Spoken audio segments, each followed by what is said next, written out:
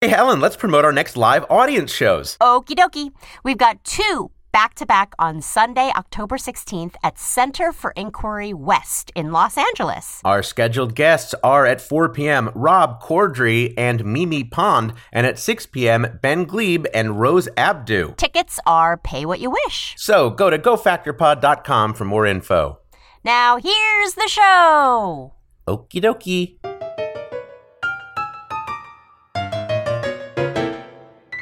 Are you a real know-it-all?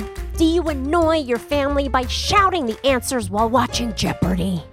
Do you drive people crazy when you start a sentence with, well, actually? Well, guess what? You can go fact yourself. Hey, everyone. Welcome to Go Fact Yourself, the show where we quiz the smartest people we know and find out why they love what they love. I'm Helen Hong. And now from the Game Show Boot Camp in Las Vegas, Nevada, here's our moderator, J. Keith Van Straten. Thank you so much, Helen. Thank you, everybody. Thank you so much, Helen. It's so wonderful to be back here in Las Vegas. I know that you have mixed feelings about Las Vegas. I do. I don't gamble. I guess I enjoy a dancing waterfall pool thing. Now, what about food? Do you enjoy food, Helen? I do enjoy food. Because Las Vegas is a wonderful place to have a lot of food. Well, the buffets, I know Las Vegas is so famous for the world-class buffets. I'm trying to be less gluttonous. I have not reached that point in my Yeah. life. I love buffets so much. I don't know if they still do this in Las Vegas, but at some point when I was here, I think it was Caesars offered an option where you could get a buffet of buffets. What? Yes, you pay a flat fee. You'll get a wristband, which is the sign of class for any dining establishment. And you could go to any of their properties and enjoy any of their buffets as much as you want for a certain period of time. And I see some people nodding in the audience that is still a thing. I think I'm going to be staying another day in Las Vegas. But and of you course, did this. Yeah. You bought the wristband. 100%. You flashed it, and you were like, "Hey, you cut to the front of the line." Oh, yes. There's also the line cutting wristband too. You probably know this about me, Helen. I'm a bit of a cheapskate, and so if I'm going to pay more than, $13 for a meal, I'm damn sure I'm going to get my money's worth. In between buffets, you made yourself almost sick. Yep. Did I regret it? Not until the next morning. Ladies and gentlemen, my cardiologist was very, very impressed. I don't have a cardiologist, but my persona does. I like that idea. Today on Go Fact Yourself, 2 guests will compete to answer questions about facts they know, facts they may not know, and frankly, facts they should know. Plus, we'll meet actual experts on 2 very different topics. And finally, we'll declare one of our guests the winner of today's show. Let's get started and meet today's guest. Helen, who is up first? He is a world speed quizzing champion who's won game shows in both the UK and the US, and who makes quick work of challengers as the lightning bolt. On The Chase, it's Brandon Blackwell. Brandon Blackwell, everybody. Hello, Brandon. Hi, J. Keith. Hi, Helen. Welcome. Welcome. Thanks for having me. Oh, it's our pleasure. Now, some of the game shows that you've been on and done well on were Who Wants to Be a Millionaire, Million Second Quiz, Britain's University Challenge. Now, how does trivia culture compare in the UK versus the US? Well, for game shows, I always say that the US has bad questions and great money, and the UK has great questions and bad money. Okay. Jeopardy, I was in the teen tournament and lost, but got through to the semifinal on a wild card, and then lost my second round. $10,000. Oh, University, USA. Yeah, USA. Right. Now, University Challenge, our team won every game by an average of 150 points, one of the most dominant teams of all time. I'm one of the highest scoring contestants. I won $0. Oh. £0. It was the UK, so you won it in a £0. classy way. Right, exactly. Yeah, I think they gave me tea in the green room. I think that was it. You mentioned that show you were on. Is it true you actually made $400,000 by the time you were 20? It was 392,516, but 400,000 sounds so much It better. It really does. It really does. Who Let's would say be that. impressed with that other number? Right, yeah, I was about to say, yeah. No. Wait, were you allowed to keep that money and did you blow it all on teenager stuff? No, it was strongly suggested with capital S's that it was put towards college, which I went to NYU, so $392,516 is enough for books in a semester. Yeah, I was going to say, what did you do for your sophomore year? Yeah. I paid for 1 year and bought a Happy Meal, and I was broke. How did you get into trivia and game shows at such a young age? The thing is, I'm not a very tall guy, and so I would always get picked last for things like everything at gym. And, Dodgeball was not right. your... I was very good at dodgeball because I could get out of the way, but I'm still very good at that. What would happen was anytime we had spelling bees or math competitions, I'd always get picked first, and I'm like, oh, I should lean into this. Hold on a second. It sort of was latent for a while until I was watching Jeopardy one day, and I believe I was 12 or 13, and I was like, oh, this is very easy. My father was like, okay, it's easy, try out. And I was like, oh, good one. He's like, no, I'm serious, try out. What? And I was on Jeopardy when I was 14, and then nothing for 4 more years, and I kind of went on Who Wants to Be a Millionaire, or tried out for Who Wants to Be a Millionaire on a whim at 18. Whoa. And then that sort of snowballed, and then at about 20, I was on a show when I was 19. It was a show called Million Second Quiz. I got to the final, and in the final, I lost 70-20, which is actually such a bad beating that I don't even need to explain how the game worked to let you know that I got my butt beat. Even tennis scoring, Right, that's I was not a about good to say score. there's no scoring system in which 70-20 is a close match. But the guy who I lost to kind of got me into the more serious stuff, and I've been doing it since. Whoa, how does one lean into trivia? Like, did you study? Did you... It turned from a hobby to a hobsession, I guess, and now it's an obsession that I do get paid for, so I can actually get away with calling it a job, so that's good. Very, very Whoa. cool. On the chase, you have the nickname the Lightning Bolt because your specialty is speed. Right. Was that something that you try to do? Like you try to be faster every time, or is that more important to you than being accurate necessarily? Well, when I train for trivia, the way I train, I sort of incorporate it in because there's some formats where it's just about getting things right, and then there's some formats where it's not just getting things right, it's getting things right before the other person. Right. In my mind, being fast is as important as being right. So when I found a competition that incorporated that, I was like, oh, great. Let's see what I can do. Do you also have to work on like your thumb technique, hitting the buzzer or like slamming the button before anyone else? Yeah, I always try to recreate game situations. In fact, the University Challenge, the buzzers, they're actually in the table. It's not like Jeopardy where you have a device. The buzzer on University Challenge, there's no give. So you really have to like put your body weight into it. Yeah. And it's funny because when I watched the show, I saw people pressing the buzzer, and I'm like, why are they like really like they're really going hard? And then I pressed it for the first time. And I'm like, oh no, you have to put like a lot, like Dolph Lundgren, like really. The PSI's like in Rocky IV with the PSI measurement. Last one to ask you about, you describe yourself as a trivia villain, and I'm curious why you do that, and what is it like being a trivia villain? Part of it is intentional because I feel like on the chase, our role is not to be an actual bad guy, but to sort of antagonize the contestants. I mean, we are trying to crush their dreams and stop them from earning money and taking their grandma to see the Aurora Borealis or whatever. But when you put it that way, or whatever. Sometimes I have these great stories, and you have to be like, oh, well, I kind of want to stop you from winning. It's my job to stop you from doing that really nice thing that you want to do. But then on other shows, I don't know why. I guess. For instance, in University Challenge, I was not a big hit popularity-wise. So I guess that was sort of unintentional, and then it sort of leaned into it because in the chase, that's kind of what we get paid for. Yeah, leaning in. That's what we're learning from Brandon today. Leaning in. Not just for Sheryl Sandberg. No. We got it, I live for commitment to the bit. That's the thing with me. Oh, you will fit in very well on this show. Thank you so much for being here, Brandon Blackwell, everybody. Helen, against whom will Brandon be competing? She is a writer and public speaker who won over $1 million during her 40-day streak on Jeopardy and will be competing in the upcoming Jeopardy Tournament of Champions. It's Amy Schneider! Amy Schneider! Hi, Amy! Hello. Wonderful to have you here. Your 40-game streak on Jeopardy is the second longest streak ever. It's the fourth highest regular season tally. And I'm wondering, when it's done, you won $1.3 million. Did they give you a check for $1.3 million? They absolutely did. What? Wow. Yes. It came in the mail on the day that my last episode aired. We were having a watch party for the last episode. Took it over there to show our friends the $1.3 million check because that was so cool. And then we popped some champagne and it spilled on the check. No. But that, I believe, is the definition of a high-class problem. yeah. But it's still cleared, so yeah. Yeah. Is it true that in 8th grade you were actually voted most likely to appear on Jeopardy? Yes, I was. Yeah. So you come by this honestly. This is something not a surprise to people. No, and I agreed with it at the time. Yeah. I was a very arrogant little kid when it came to knowledge.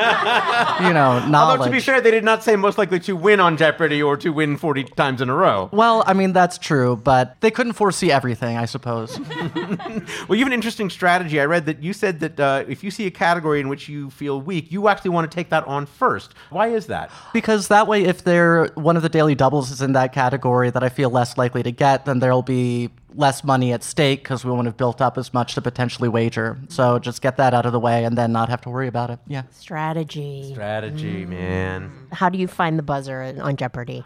I mean, to an extent, you just gotta show up and find out if you've got the timing or not, because you can't really predict. Certainly I practiced had a pen and practiced just getting in the habit of timing when to ring in and hoping that I had it about right. The strategy I came in with didn't really work, and so about halfway through my first game, I just threw it all out and was I'm just, use the force, Luke. Let's just. Wow. You of course got great acclaim for being on Jeopardy for so long. What are some of the coolest things that you've gotten to do, aside obviously from being on a podcast in a ballroom in a Hampton Inn? I mean, this is pretty elite. I did go to the White House. They took me to the press briefing room, and they're like, just get up there and say a few things. And no, they're not going to ask any questions. And then I went up there, and they started asking questions.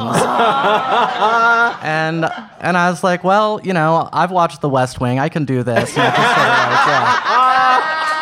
So you did a long walk and talk as well, and low lighting. That's great. What kind of questions do people want to know then? Somebody asked me what I thought about, was the Biden administration doing enough for trans people? And I was I think that's my cue to be done. I don't think I should be. Yeah. You mentioned about being a trans woman. If you don't mind my asking a question about that, I read that Jeopardy actually connected you with someone from GLAAD before the show, which I thought was really insightful. And was that helpful for you as well? It absolutely was. Yeah. So there was a couple weeks between when my last episode taped and the first one aired. This is what they do. Is work with trans or queer people that are suddenly public figures. And so they just walked me through all the worst case scenarios of things that could happen, none of which did, but just it was that's nice to hear. Yeah, but it was just comforting to know what the plan was if they did. And then also during the press blitz that was going on at the end, they kind of vetted news organizations for me and let me know whether I could, trust them. Very cool. How does one figure out what to wear when one goes on Jeopardy? It's a good question, especially for me, because I almost exclusively wear short-sleeved dresses, and I wasn't allowed to wear short sleeves or dresses for Jeopardy. Why? For dresses, it's because they wanted to have a separate place to clip the mic pack, and then the tattoo was just IP thing. They would have had to get clearance from the artist, so I had to cover up a tattoo on my arm. Yeah. Can you share a little bit about the good that came from it, from being a trans woman in such a public space there? Absolutely. I mean, the first time I heard a story like this, it was crazy to me of somebody saying that their 80-year-old grandfather, something along those lines, seeing me was the first time that they had heard their grandfather using the right pronouns for a trans person and really getting it. Wow. And then I can't even tell you how many times I've heard variations on that exact story. And which is, not something I anticipated. I certainly thought and hoped that it would be, an overall positive thing. But just realizing how many people, I live in the Bay Area, and so it's just everybody knows what trans people's deal is, but, that's not true. And so, it really, it was the first time a lot of people had seen a trans person that was just, being normal, doing normal things. Jeopardy is one of the most normal things that there is. Maybe not winning 40 games in a row, but yeah. But nonetheless, yeah. And so it really changed people's minds. Just seeing one trans person was way more impactful than I thought. Representation matters. I completely agree, and I love that your visibility came kind of, your transness was incidental to the fact that you're on Jeopardy and winning a lot, doing really well on Jeopardy, which is a dream for a lot of Americans, kind of in middle America. USA. USA. Thank you so much for being here. It's a pleasure to have you join us, Amy Schneider, everybody. Thank you. All right, Brandon and Amy, we asked each of you to provide us with a few topics outside your field of work in which you feel you some expertise. Brandon, you said you know a lot about the periodic table, winners of the Nobel Peace Prize, and perhaps not something you would normally see on Jeopardy, things Paulie Walnuts has said or done on The Sopranos. That's absolutely right. Whereas, Amy, you said you know a lot about the book Moby Dick, the Dutch War of Independence, and the TV show Daria. Now, later on, we're going to ask each of you some in-depth trivia questions about one of those topics. But first, we're going to get your thoughts on something you might know nothing about, although they probably know something about it. It's time to split some hairs with our What's the Difference round. We'll have one question for each of you, each worth up to 2 points. If either of you gives an incorrect answer, the other person has a chance to steal. Your topic today, Bet the Farm. First up is Brandon with Bet. Brandon, your question comes from a listener. Who is it, Helen? I will let them tell you themselves. Is that because we have a listener recording? No, it's because we have a live in-person listener submission. Woo! Listeners, if you'd like to submit a suggestion for our What's the Difference round, go to gofactyourpod.com and click on Get Involved. Okay, hey, listener, take it away. Oh, I know this listener. It's Paul Bailey, founder of the Game Show Boot Camp. Hello. Hello, Paul. This is so fun. Oh, excellent. Well, we've had a wonderful time being here at your event. Can you tell us briefly about what the Game Show Boot Camp is and who it's benefiting?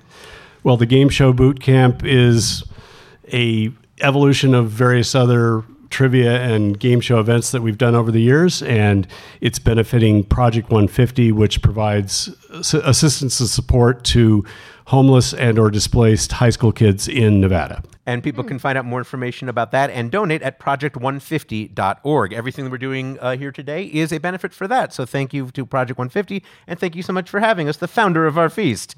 And we had to put him on the show.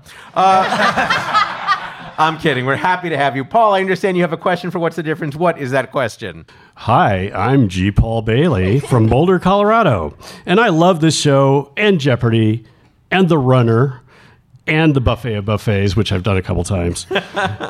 But my question for What's the Difference is, while you might do either one here in Las Vegas, what's the difference between betting and gambling? All right, Paul Bailey. Thank you so much, G. Paul Bailey. All right, Brandon, you heard Paul. What is the difference between betting and gambling? That is a good question. Thank you, Paul. It's a good question, says Brandon. Like Helen, I'm not a big gambler, so I've been doing a lot of buffet hunting myself here in Las Vegas while I've been here. Let's say that betting is a subsection of gambling. Okay. Gambling is sort of like a catch-all term for anything where you're putting something up at risk, and betting is a specific kind of gambling where it involves some type of interaction. Some type of interaction. All right. Brandon has not stopped shrugging for the last 35 seconds. My shoulders are 3 feet above my head. Yeah, that's right. All right, we've got Brandon's answer. We don't know yet if he is entirely correct. Amy, if you don't think he's got it right, you can steal. Do you have anything to add or change to Brandon's answer? I'll come up with this one. Betting does not necessarily involve money. You can bet other things. Gambling specifically is about betting money.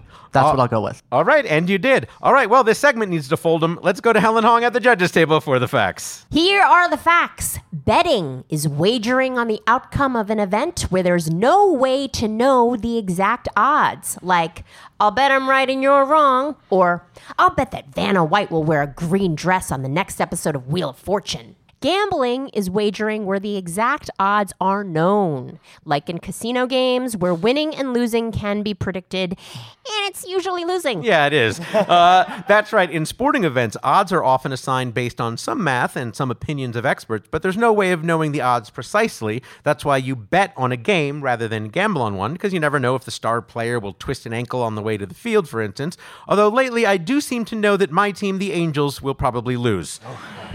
Again. Helen, how did our guest do? I don't think either one of you got that right. No, but very reasonable answers, but no points there. I'm terribly sorry. It's weird saying that to two huge, Have you ever heard such a thing before? So many times. Okay, great. All right, well, let's go to our next topic. Up next in Bet the Farm is Amy with Farm. Amy, while you're unlikely to find either one here in Las Vegas proper, what's the difference between a farm and a ranch? A farm and a ranch. I think that would be that a ranch is for animals that includes like area for animals that graze, and that a farm is not necessarily, and that it, like if you just have chickens or something, that's a farm but not a ranch. But if you've got something that needs to roam around and graze to be fed, then that's a ranch. All right, we've got Amy's answer. We don't know yet if she's entirely correct. Brandon, anything you want to change or add? My first thought was that a ranch has to do with the type of animals and the grazing. I do think that sometimes I've seen farms where cows eat grass or something like that, where they're sort of out to pasture. I would say that the difference is that a ranch is sort of an area of land that is specifically for cattle, and farm, I think, would imply agriculture or growing of some type of crop. Some type of crop. All right, well, it's harvest time for this segment. Let's go to Helen Hong at the judges' table for the facts. Here are the facts. All ranches are farms, but not all farms are ranches.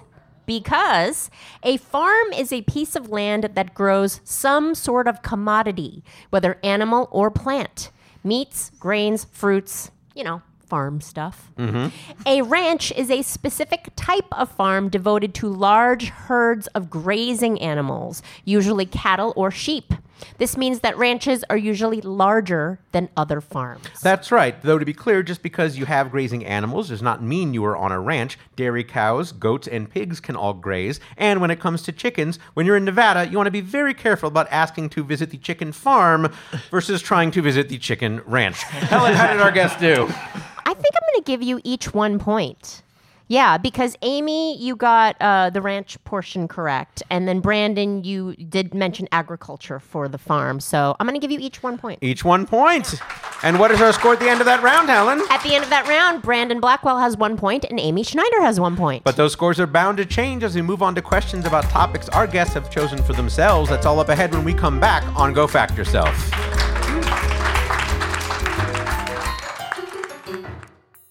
Oh, Helen, guess what time it is to talk about? Well, I can always tell when you get super excited that we're going to be talking about cereal. Not just any cereal, it's Magic Spoon! Whenever I think about back in the day, having my breakfast cereal as a kid, you can't help but get nostalgic when you think about eating those sugary cereals. But as an adult, you can't have kid cereals. You have to have these bland, boring adult cereals. Or they want you to have like a boring protein shake or a supplement. Well, guess what? You can have fun again with Magic Spoon. Oh, Magic Spoon, you replicate my favorite childhood cereals to taste good and be good for me. Helen, how are they good for me? Each serving contains 0 grams of sugar, over 13 grams of protein, and less than 5 grams of net carbs. Magic Spoon is a low-carb, keto-friendly, gluten-free, grain-free, and soy-free way to relive those moments watching your favorite cartoons. Plus, it's only 140 calories a serving. It's like there's magic in every spoon. Get it? Oh, and they have so many great flavors. You got your cocoa, fruity, frosted, peanut butter, blueberry muffin, maple, waffle, honey nut cookies and cream, cinnamon roll. I like to combine them personally. I like to put a little fruity, a little cocoa. It's just who I am. It's what I do. Hey, Helen, how can they get Magic Spoon right now and help support the show? Head to magicspoon.com/GoFact to grab a custom bundle of cereal and try the magic for yourself. And be sure to use our promo code GOFACT at checkout to save $5 off your order. And Magic Spoon is so confident in their product, it's backed with a 100% happiness guarantee. So if you don't like it, they will refund your money, no questions asked. That's magicspoon.com/GoFact and use the code GOFACT to save $5 off. Thank you, Magic Spoon. More like Magic Spooky. Hello, dreamers. This is Evelyn Denton, CEO of the only world-class, fully immersive theme resort, Steeplechase. I've been seeing more and more reports on the blogs that our beloved park simply isn't safe anymore. Murder them? I'm gonna wreck it. They say they got mugged by brigands in the fantasy kingdom of ephemera, or hijacked by space pirates in infinitum. I mean, I could have a knife. My papa said that I needed to do a crime. Friends, I'm here to reassure you that it's all part of the show. These criminals were really just overzealous staff trying to make things a little more magical for our guests. We're just as safe as we've always been. This isn't a county fair, dreamers. This is Steeplechase. The Adventure Zone, every Thursday at MaximumFun.org. Welcome back to Go Fact Yourself with our guests, Brandon Blackwell and Amy Schneider. Once again, here's J. Keith Van Stratten. Thank you, Helen. Thank you, everybody. All right, Brandon, of your many interests, you told us you know a lot about the periodic table, winners of the Nobel Peace Prize, and things Paulie Walnuts has said or done on The Sopranos. The Holy Trinity. All right. Let's find out a little bit more about each of those. First, tell us what the periodic table means to you. I've known it actually for a long time because I don't know if you've ever been to National Wholesale Liquidators or anything like that. NWL? Sure. Yeah, you go down to the end of aisle 16 where they sell the placemats. I had a bunch of those as a kid. And I ate a lot as a kid, and my parents bought me this periodic table placemat. And so every time I would eat, I'd be looking down at dysprosium while I'm eating my chicken nuggets. Yeah. And somehow it's sort of osmosed. Yeah. I don't think that sentence has ever been uttered in the history of sentence. Every time I eat, I'm looking down at dysprosium while I'm eating my chicken nuggets. Unless you're eating dysprosios. Yeah. Now with added lanthanide. Brandon, you also said you know a lot about winners of the Nobel Peace Prize. Yeah, so this is another one of those things that comes up in quiz a lot, especially internationally. Because, in America, you can ask about, presidents or things like that. But if quiz are from Estonia, they're not going to care nearly as much as who was president in 1855. But things like... who, of course, was... 1855 would have been Franklin Pierce. Franklin Pierce. Duh. So... Yeah, so things like world history and the periodic table are more sort of universal. So I spend a lot of time ironing those out. And like the periodic table, is it something that you also got to enjoy the knowledge of, or is it just something you had to work yourself through? Well, I didn't have a placemat, which I would have loved. I would have loved to say, oh yeah, I had that with my French fries. No, the closest is there's a British show called Mastermind, which is such a difficult show that for half the show, similar to this, you get to pick your subject. And I had chosen the Nobel Peace Prize, winners of the Nobel Peace Prize.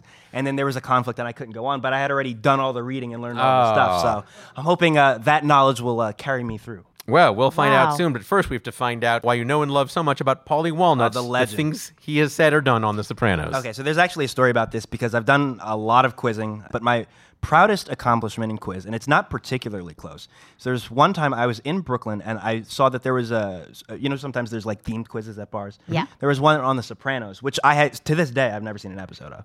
Wait, what? And it's one of your topics. Okay. You've never seen an episode of The Sopranos. But here's what happened.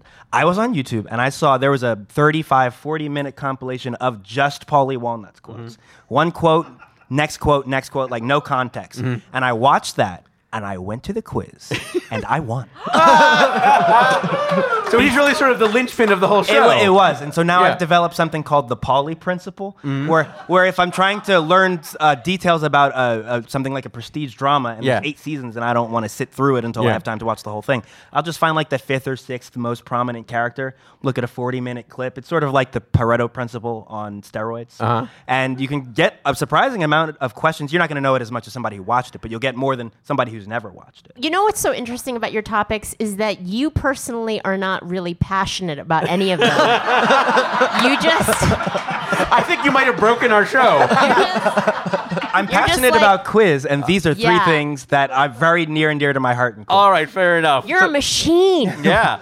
Well, to summarize, Brandon, you said you know a lot about, not necessarily love, but know a lot about the periodic table, winners of the Nobel Peace Prize, and things Paulie Walnuts has said or done on The Sopranos. Tonight we're going to quiz you about the periodic table. Yes. To be fair, I also do love the periodic table. Yes, well, that is the one. Yes. Do you have a favorite element? I would say bromine, maybe. Okay. Because my brothers, I'm Brandon. My mom's name, all my brothers start with BR. So let's say. And that's the one with that symbol. Yeah. And do you read up on the periodic table? No, but I make sure I eat. Well, I'm a vegetarian now, but I make sure I eat the closest thing I can find to chicken nuggets all the time, so that dysprosium can stare me back in the face. It's sort of like the Madeline of that scenario. Do things get added to the periodic table? Actually, the one I had when I was a kid, there was an area where they sort of had placeholder names because they hadn't discovered the elements, but you can kind of extrapolate based on the elements that are already in the table, what should exist. Yeah. And since then, they've either named elements that had placeholder names or discovered new elements to fill in the spots. It's like finding out that there's more than one character on The Sopranos. What? False. Fake news.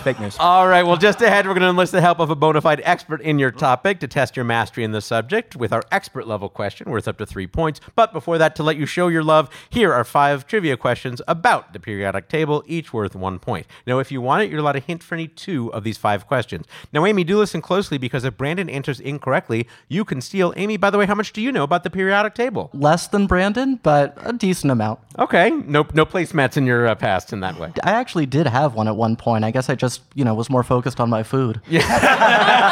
Also, you maybe had cable. Yeah. All right. Here's friends. Yeah. Oh, no. We celebrate knowledge here in all its forms. All right. Here's question number 1. Brandon, millions of people got a glimpse of the periodic table thanks to the opening titles of a TV show that featured bromine and barium in the typography of the show's title. What show was it? I believe that is Breaking Bad. Helen? That is correct. That is correct. We happened to mention bromine before. That is one of them. You did not need the hint in that one, but Helen, what would that hint have been? Yeah, science, yo. Thank you. Helen Hong, a.k.a. Jesse Pinkman. Question number 2. There are many ways to organize the elements in the periodic table. For instance, 4 blocks, or 18 columns, or 7 rows. What would be the name for these groupings of either such rows or columns? So the columns are called groups, and the rows are called periods. Helen? That is correct. That is correct. Exactly right. Helen, you were asking about elements that are being added. Fun fact, there is an 8th row or period, but it is currently empty. If any new elements are synthesized, they will be listed in that 8th period. So I guess you just draw them in with a Sharpie on your placemat. Exactly. Yeah, sounds good. All right, you're 2 for 2, Brandon. Here's question number 3. Elements have been discovered all around the world, but perhaps the richest source is the small village of Ytterby on a small island in Sweden, where 8 different elements were initially found. But which of the following elements was not discovered in Ytterby? Was it yttrium, ytterbium, holmium, thulium, or thallium? The town is called Ytterby, so that's where you get yttrium, ytterbium, terbium, and erbium. Thulium actually takes its name from a mythical region in North Scandinavia, but thallium is actually from the Greek for green twig, so it's thallium. Helen? Wow, that is correct. That is correct. Brandon Blackwell, very, very nice. Thank you for those bonus fun facts. 4 of the elements discovered on, I don't know why I'm repeating this, you just said it exactly. Thulium does come from an ancient name for Scandinavia. Thallium was discovered by William Crookes in London. All right, you are 3 for 3. You still have your 2 hints available. Physicist and chemist Marguerite Perret discovered an element in 1939 that ended up being called francium. It's an element that is strongly attracted to cathodes, and for this reason, she wanted to name francium something else, but was advised against it due to concerns that the name would confuse English speakers. What was her intended name, and why did advisors think it would confuse people?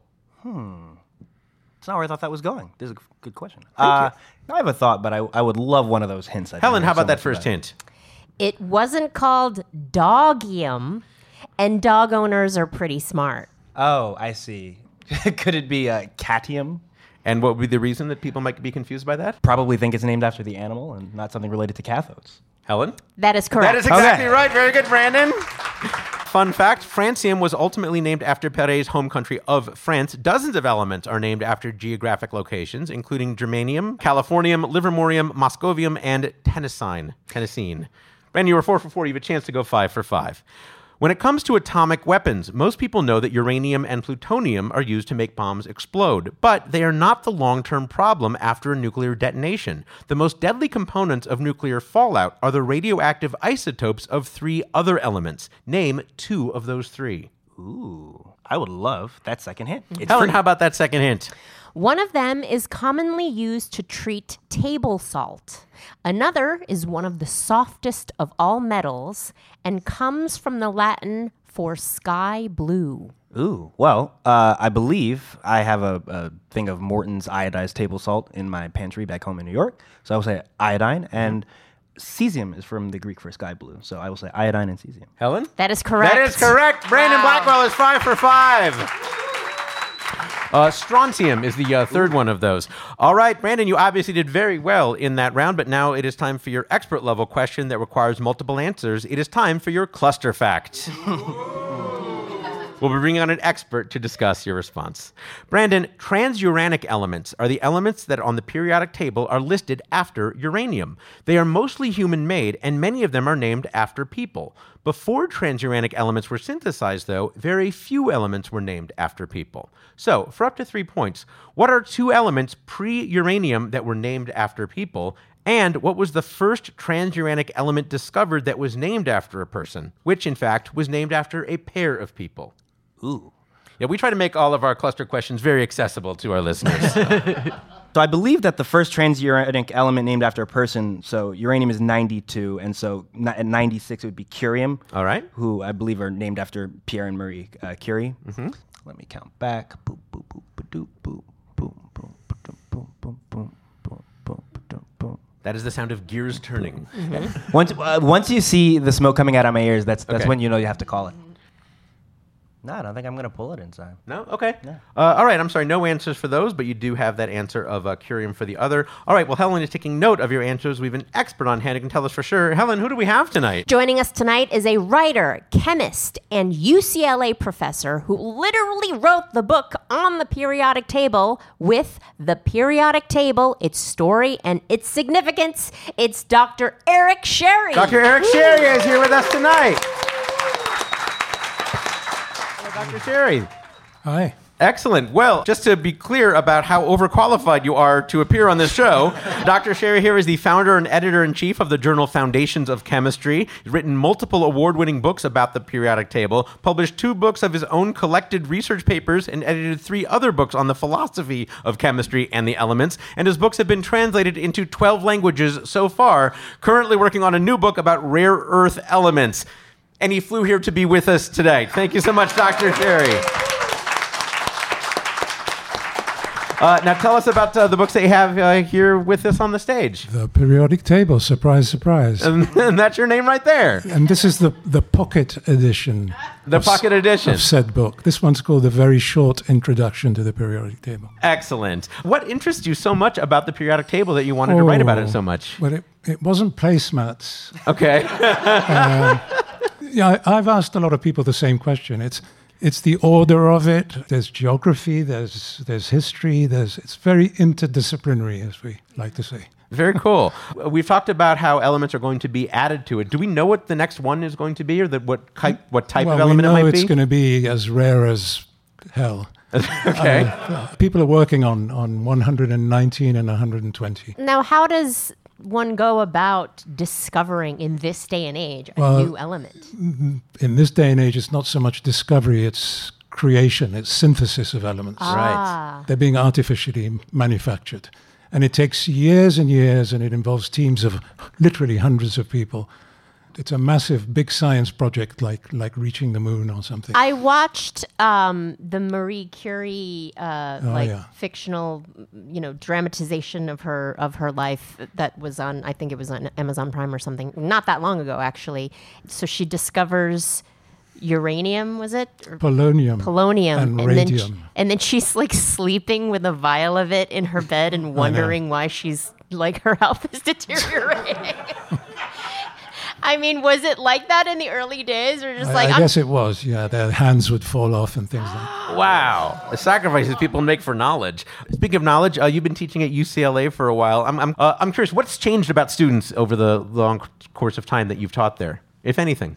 No, they've improved. They've improved. Okay, yeah. That's a relief. I didn't think it was going to go that way. They know so much more than I knew at their age. Okay. Incidentally, I'm highly impressed by your knowledge of the periodic table. Thank you. Really dramatic. I appreciate that. Very cool. What's the first thing that you tell students about the periodic table? What's day one in teaching about it? Well, other than buy my book. Yeah. He's no dummy. Incidentally, have you read my book? I've read excerpts of it, yeah. You had to say that. No. I know you are. I'm a fan. Oh, very cool. I was going to say, otherwise you fail. Oh, no. And what do students get most excited to learn or surprised about learning about the periodic table? Maybe when I give them alternative periodic tables. Oh, what is that? There are a few of them. There's one called the left-step periodic table that's much more elegant and hasn't caught on completely, but some of us think that it is the ultimate periodic table. It's like the metric system. I was just going to say that. In addition to being what we would think of as a chemist and as a professor, you actually are a philosopher as well. Tell us, how do you bring together the idea of philosophy and chemistry? Because you're very philosophical about elements. Yeah, well, my PhD happens to be in history and philosophy of science with a specialty on the periodic table. Mm-hmm. Well, I mean, at one time, science and philosophy were one and the same. Interesting. You would be a natural philosopher. So they're not that distinct. Right. So I like to think deeply about chemistry and physics. And there's a whole cottage industry of philosophy of science, the people who consider the conceptual aspects, the deeper aspects, if you like. Scientists tend to be working hard at doing science and not being all that reflective. Philosophers of science are the ones who do that. And do you have a favorite element?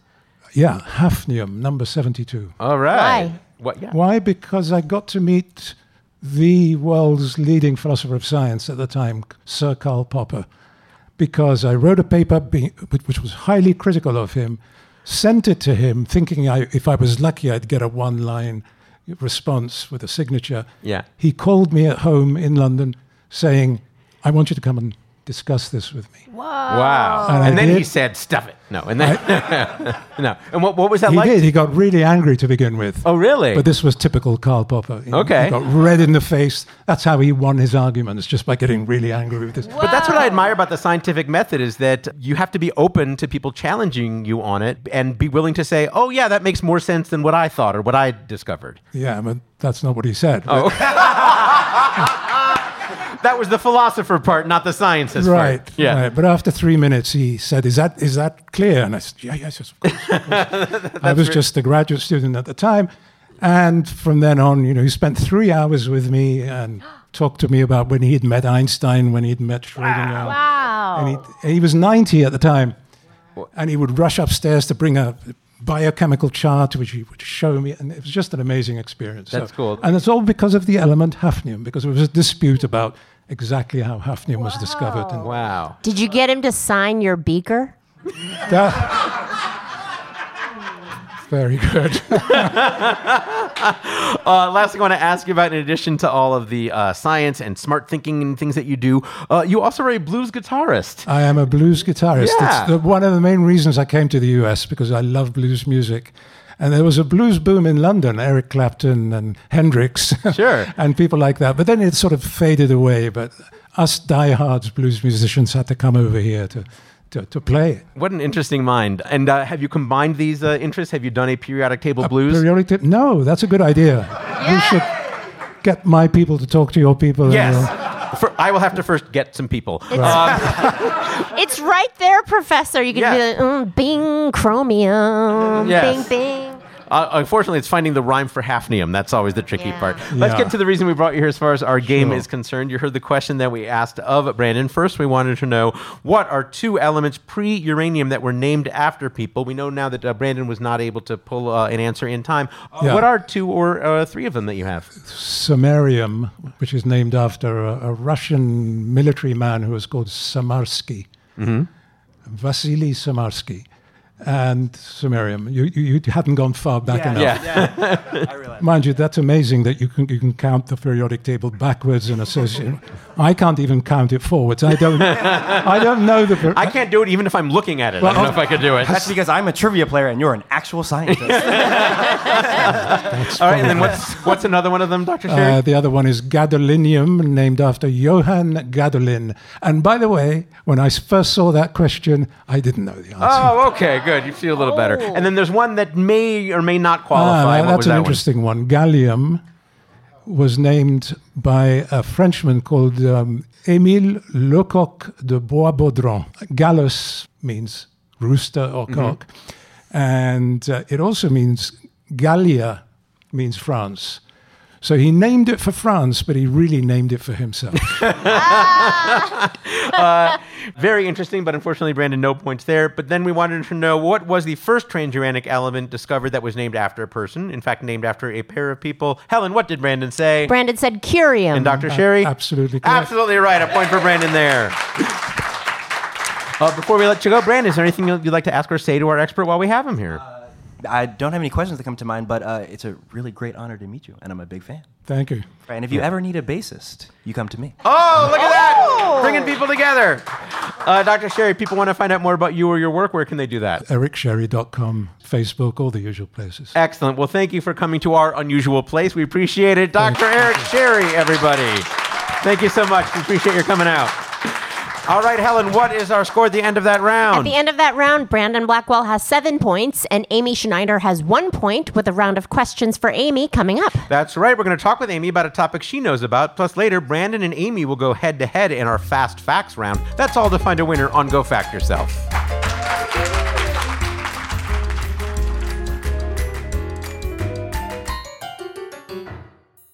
Hey, you can't put a butcher in a box, but you know what Butcher Box does? They send you a box of butchered meat.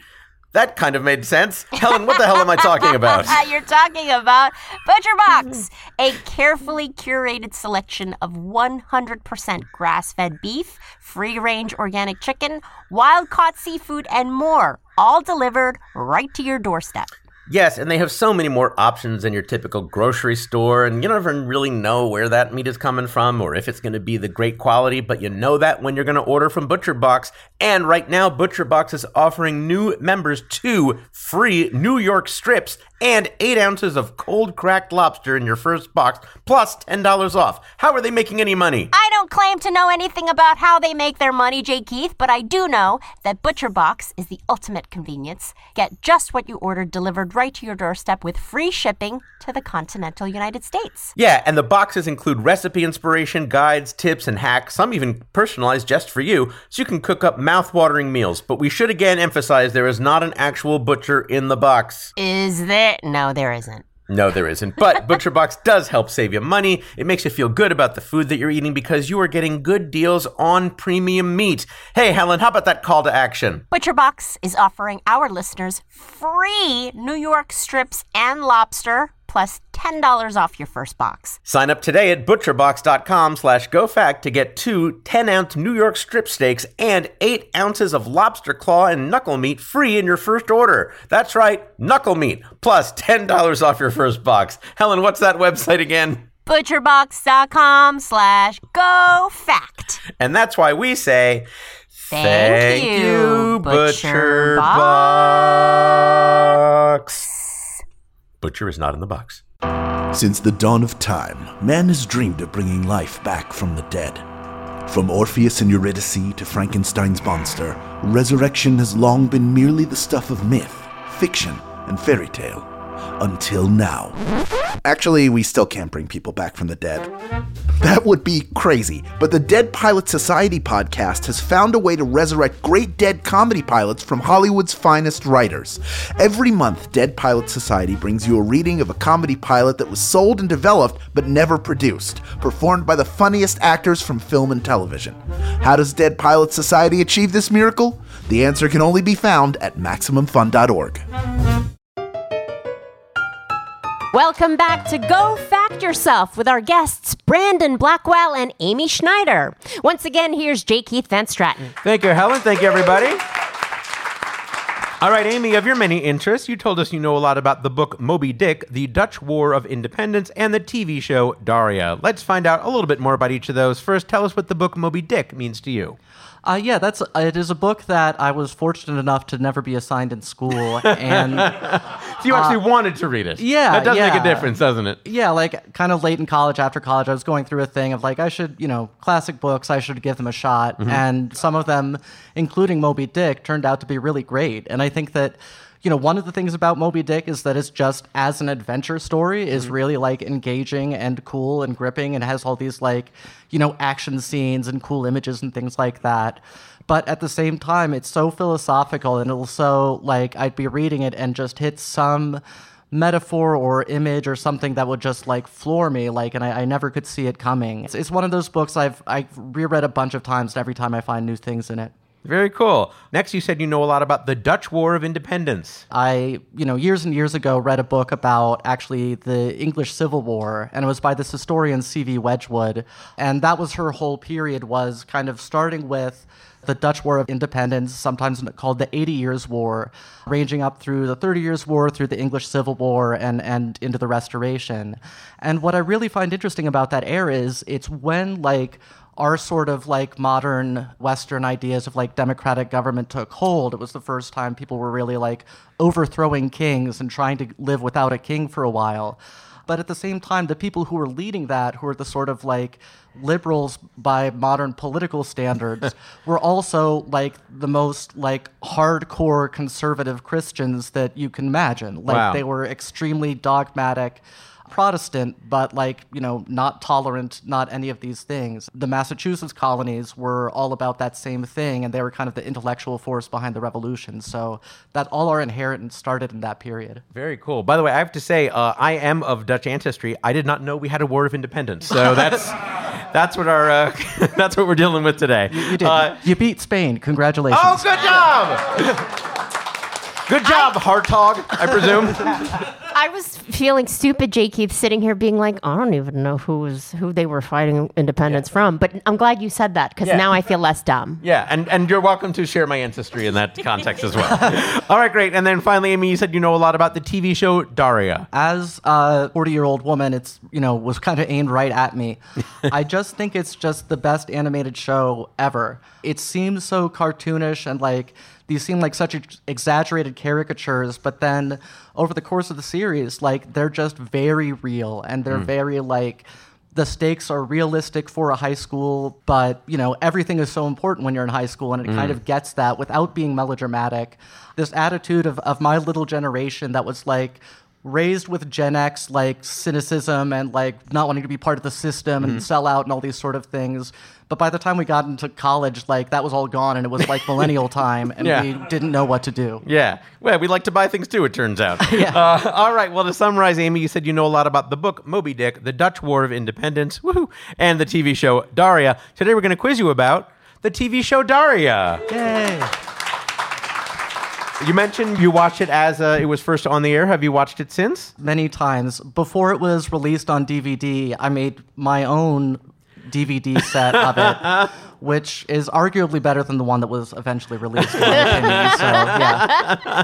And do you have a favorite episode or favorite character, someone you relate to? Well, I really like the musical episode, but probably my favorite is right before the season finale, is called Boxing Daria. It's about Daria kind of really re-experiencing some trauma from her childhood and processing it. It just really hit home to me. Yeah, and it's a cartoon, and yet they still were able to take on stuff like that. Well, just ahead, we're going to enlist the help of an expert in your topic, but before that, to give you a chance to show off, here are 5 trivia questions about it, each worth 1 point. Now, if you want it, you're allowed a total of 2 hints in these 5 questions. Brandon, do listen closely, because if Amy gets any of them wrong, you can steal. Brandon, by the way, how much do you know about the TV show Daria?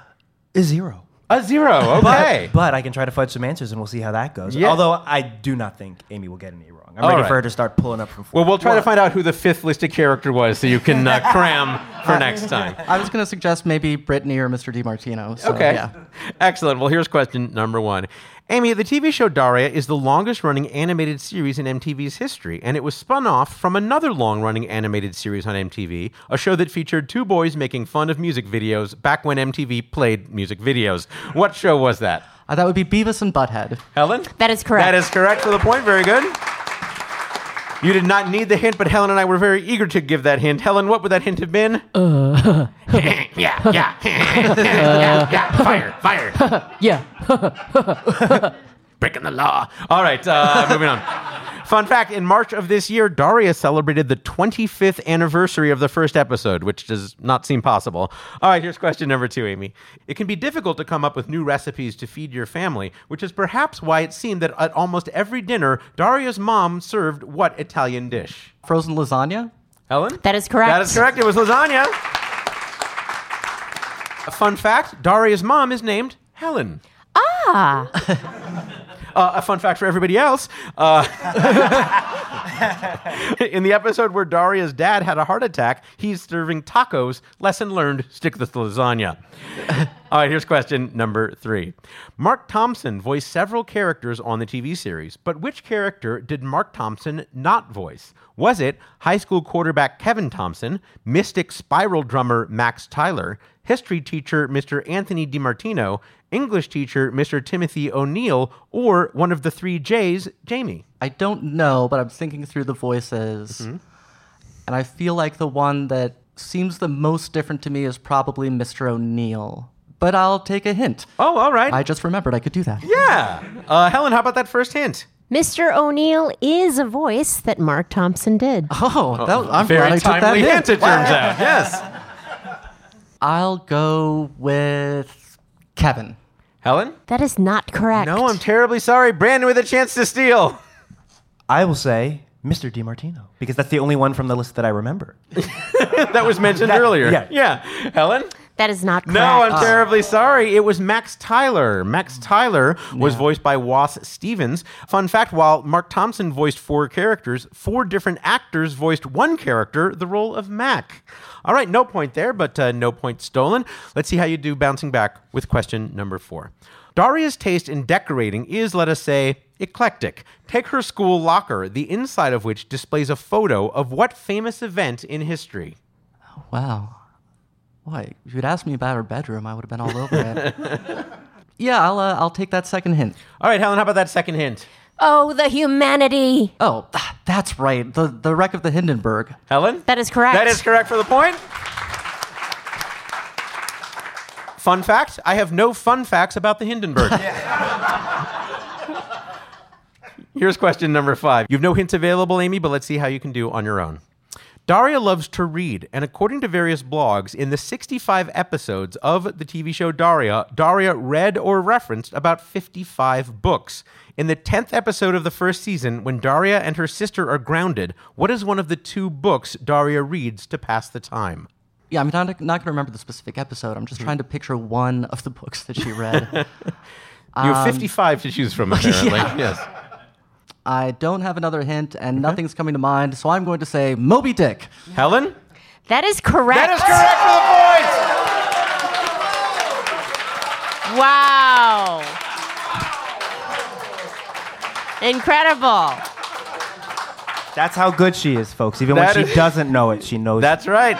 Moby Dick was one. The others, the brothers Karamazov. Fun fact, when Daria's sister Quinn sees her reading Moby Dick, she asks, how can you sit there and read a book about an animal? That's so second grade. Daria does not reply.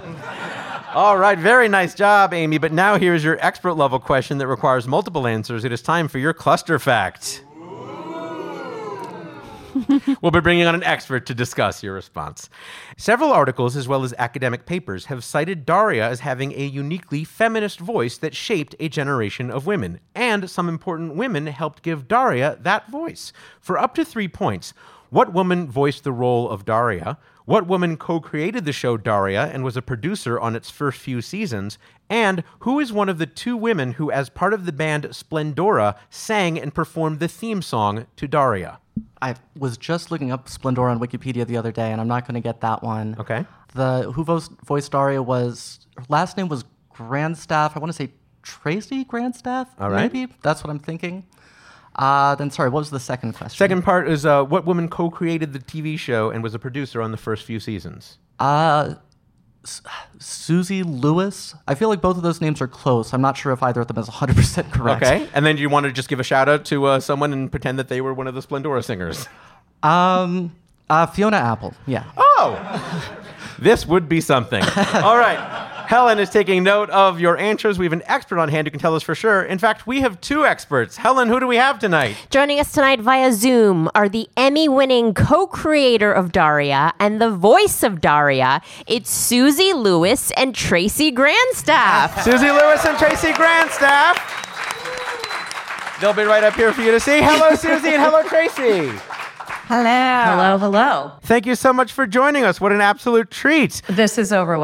Amy, are you kidding me with that Moby Dick answer? Oh, my God. I was impressed. Susie, did you remember that? No, I didn't know any books whatsoever, so that was awesome. Now, you work very closely on the show, and you've stayed in touch as well, or is this a surprise reunion for both of you? No, we have a lot of mutual friends. This is a surprise because I got a last-minute call like, could you do this? So that was exciting, and I appreciate your detective work for pulling me in because this is an honor to be part of it. But thank you. Susie and I have had a lot of really fun crossovers with reunions with friends and fan events, and it's great to see you. It's always great to see you, TG. Putting the cans back on for Amy, get her back in the game. All right. Well, you both came to Daria from Beavis and Butthead. What did each of you do on Beavis and Butthead? Susie, let's start with you. I actually produced the video portion of that show, so I got to pick out all the music videos, which meant that I sat in my office and had music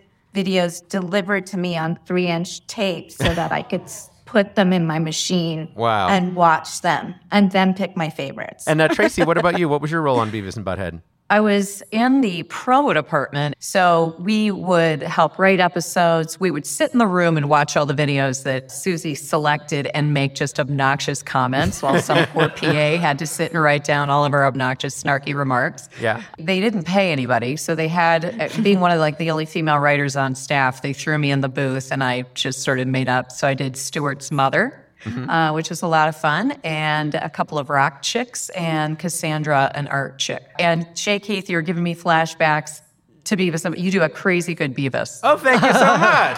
Thank you. It's terrifying. Yes. Terrifying. Unfortunately, all of my monetizable skills are about 25 years old, but nevertheless, I appreciate the compliment. I know. Like, Helen, I just want to say 2 thumbs up on Butthead. That was Thank pretty you good. Yeah. very much. That's my first and only time having done Butthead. So I could feel that you were feeling it. Thank you. Oh, Thank you. We I appreciate that.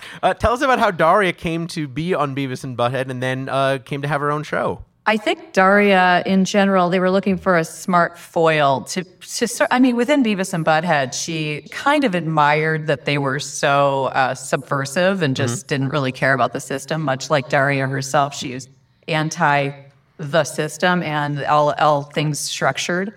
And then Susie can kind of tell you what happened to her after she moved to Lawndale. Yeah, so I think it was very surprising for everyone, including people behind the scenes, that Beavis and Butthead was so successful. And it kind of prompted some of the execs at MTV to say, hey, like, wouldn't it be great if we could do a show that was more geared towards girls? So Daria, being the only female character in Beavis and Butthead, was a great idea for a spinoff.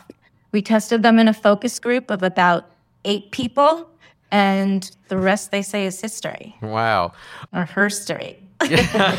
For sure. Amy mentioned that her favorite episode is the musical episode, and I know, Tracy, that was one that really stood out to you as well as a performer. Not I say stood out. I didn't say it was your favorite, but it was memorable. I'll just say that I am tone deaf and horrible. Even when singing in the car, my daughter will just basically open a window so that she can't hear.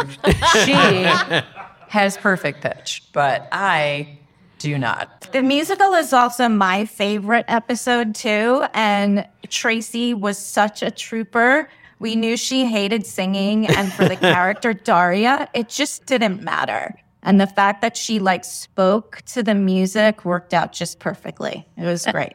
And then I was thinking we really should have done covers of really popular songs and just had it in Daria tone. So it'd be like, beep, beep, get on board. It's the Soul Train. We then kind of just go with.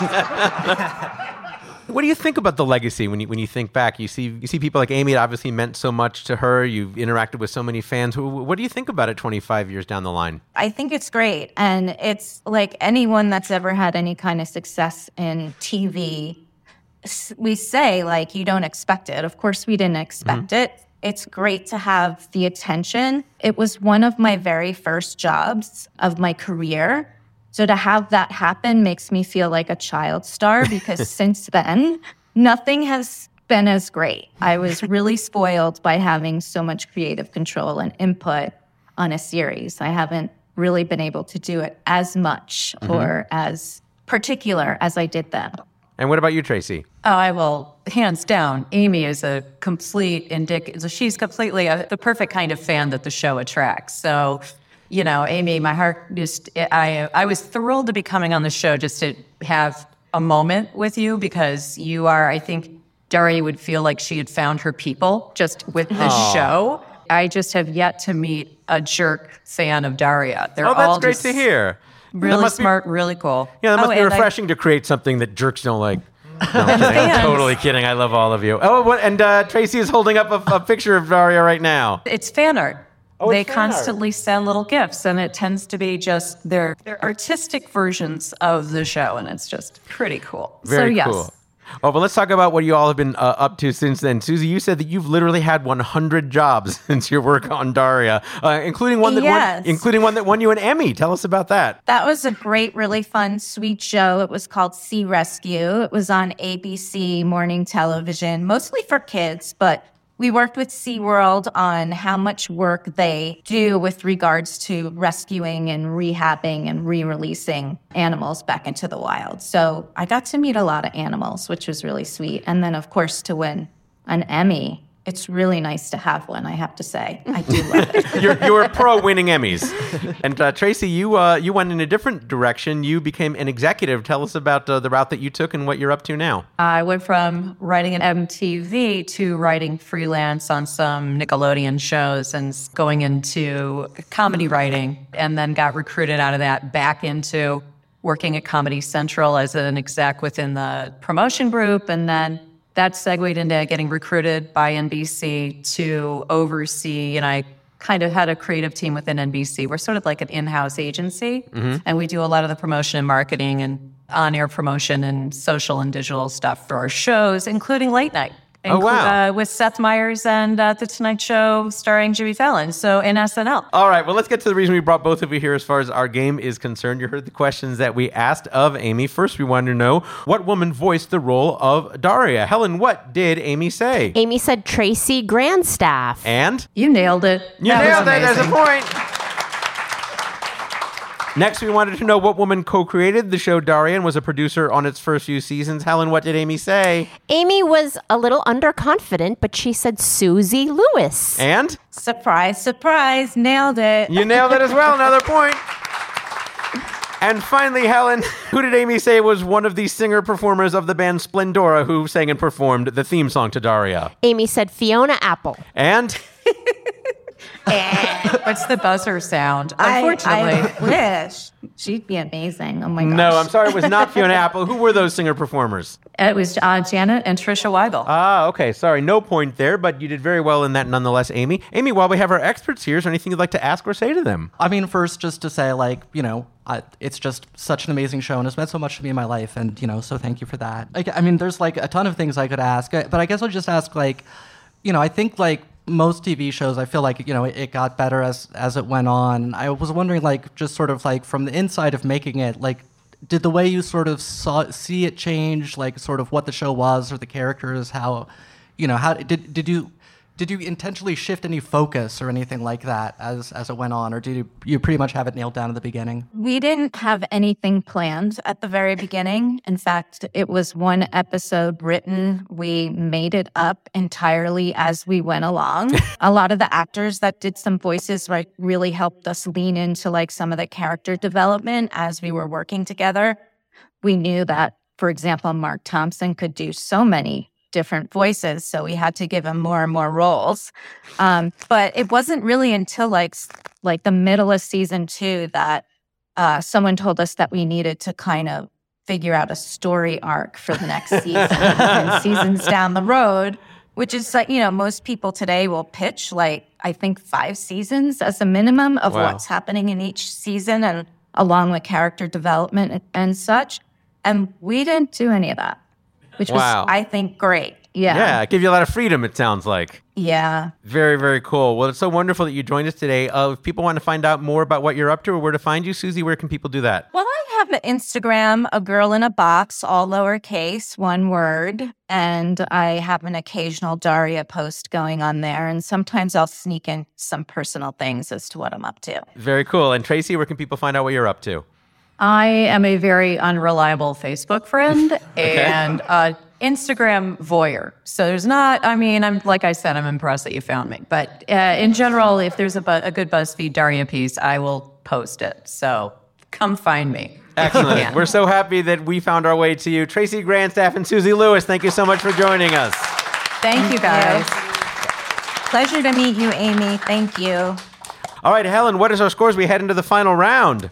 Jake Heath, it is a tie right now. Wow. Both Brandon Blackwell and Amy Schneider each have 7 points. All right. Well, now it is time for our final round we call Fast Facts. I'll read 10 statements. Each contestant will answer with true or false. I'll start with Brandon and alternate between each guest. Each correct answer is worth 1 point, and you may notice a very subtle theme based on tonight's location.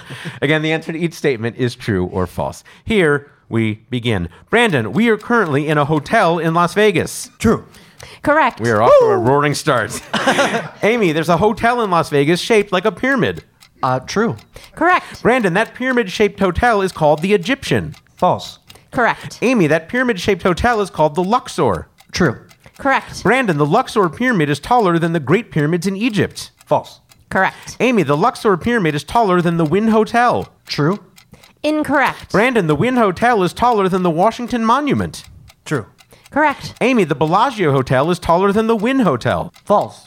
Correct. Brandon, the Bellagio Hotel's lake is wider than the Titanic was long. False. Incorrect. No, it would have fit in there.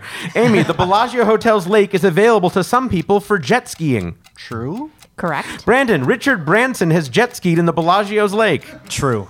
Correct. Amy, Bruno Mars has jet skied in the Bellagio's lake. True. Correct. Brandon, apparently you have to be a celebrity zillionaire to jet ski in the Bellagio's lake. It looks like it's true. Correct. Amy, I now have my career and financial goal to be allowed to jet ski in the Bellagio's lake. I mean, do I have to actually do it, or can I just reach that level? That would be Oh, true. I mean, I now have my career you goal. do. Oh, then yes, true. Correct. And finally, Brandon, in the meantime, I'll be riding a kickboard in the pool of the Hampton in Tropicana. And I'll be right there with you. True. Correct. All right, we're not going to count those last few. Let's give Amy Schneider and Brandon Blackwell a hand as Helen tabulates the final score. Helen, are you ready to announce the winner on today's program? I am at the end of the game. Brandon Blackwell has 11 points and Amy Schneider has 12 points. Oh, what a high-scoring game. Congratulations, Amy. You are the facting champion on Go Fact Yourself. What will you do with your championship? I'm going to Vegas. You know what? We'll pay for it. All right, we're going to give everyone here on the panel a chance to mention or promote anything they might have coming up. Brandon Blackwell, where can people find you and what you're up to?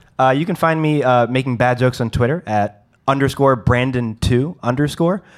Right now I'm on a heavy studying binge for a competition in Berlin in the fall, but next year I'll be doing some stuff, and you could always catch me on ABC's The Chase, streaming on Hulu. Excellent. We're so happy that we caught you here today. Brandon Blackwell, everyone. Thanks so much for coming. Lovely to meet you. Amy Schneider, where can people find you? I'm on the social media at JeopardAmy, and yeah, I got the Jeopardy Tournament of Champions is coming up. It will air beginning, I believe, October 31st. And yeah, otherwise you can find me wherever I am out and about and ask to take a selfie to send to your mom, because that's what everybody wants to do. All right, good. I won't be the only one. Amy Schneider, ladies and gentlemen, thanks so much for joining us. Lovely to meet you. Ladies and gentlemen, you are so lucky because my hosting partner is right next to me, and her name is Helen Hong. Woo! Thank you. What do you have going on, Helen? My comedy special, Well Hong, is on every streaming platform except Netflix. Who needs Netflix? Thanks, agents. And you can follow me on the social medias at Funny Helen Hong, because we know that other Helen Hong. She's not funny. She's not funny, but this one is. She is the funny Helen Hong. And me, you can find me on Twitter at J_Keith, on Instagram at jkeith.net, all spelled out. That just leaves me to thank Brandon Blackwell, Amy Schneider, Dr. Eric Sherry, Susie Lewis, and Tracy Grandstaff, and everybody here at the Game Show Boot Camp. And thank you for listening and supporting our show at MaximumFun.org. I'm J. Keith Van Stratton. Good night. Like what you hear? Come see us live. It's happening again. Go to gofactorpod.com for our schedule and tickets. Meanwhile, please like us on Facebook, follow us on Twitter and Instagram, all at GoFactorPod, update our wiki at gofactorwiki.fandom.com, and buy our T-shaped shirt at maxfunstore.com. And give us a great review on your favorite podcast platform, like Jen K1231 did on Apple Podcast. He, she, or they said, "This show is great for trivia hounds like me. I appreciate the fact that the celebrities get overwhelmed by the surprise guest as well. Shows that they're human too." Thanks, Jen K1231. I guess they are human. Helen? Go Fact Yourself is a panel quiz program devised and produced by Jim Newman and J. Keith Van Stratton, and comes to you via transcription from the Game Show Boot Camp in Las Vegas, Nevada. Questions were compiled by the Trivia Industrial Complex. We are produced in collaboration with Maximum Fun. Maximum Fun senior producer is Laura Swisher. Associate producer and editor is Julian Burrell. Our live show engineer, a.k.a. the Sound Wizard, is Dave McKeever. Our theme song and incidental music were written and performed by Jonathan Green. Research assistance provided by Adam Neediff. Quiz assistance provided by Leora Saul and Brian Phillips. Promotional graphics by Erich Tran. Added support from Christine Vallada and Dave Bianchi. Special thanks to G. Paul Bailey and everyone at Game Show Boot Camp. Lynn Hamilton at Grand Canyon River Guides, Joe Kent at the National Atomic Testing Museum, Michael Prizgocki at Priz Sound Company, Jody Ellis, Dan Avila, Clint Tauscher, and Sarah Rodenbach. I've been Helen Hong! Let's go watch Dory again! And gamble? No. No, eat some elements. Yeah. Yummy! MaximumFun.org. Comedy and culture. Artist owned. Audience supported.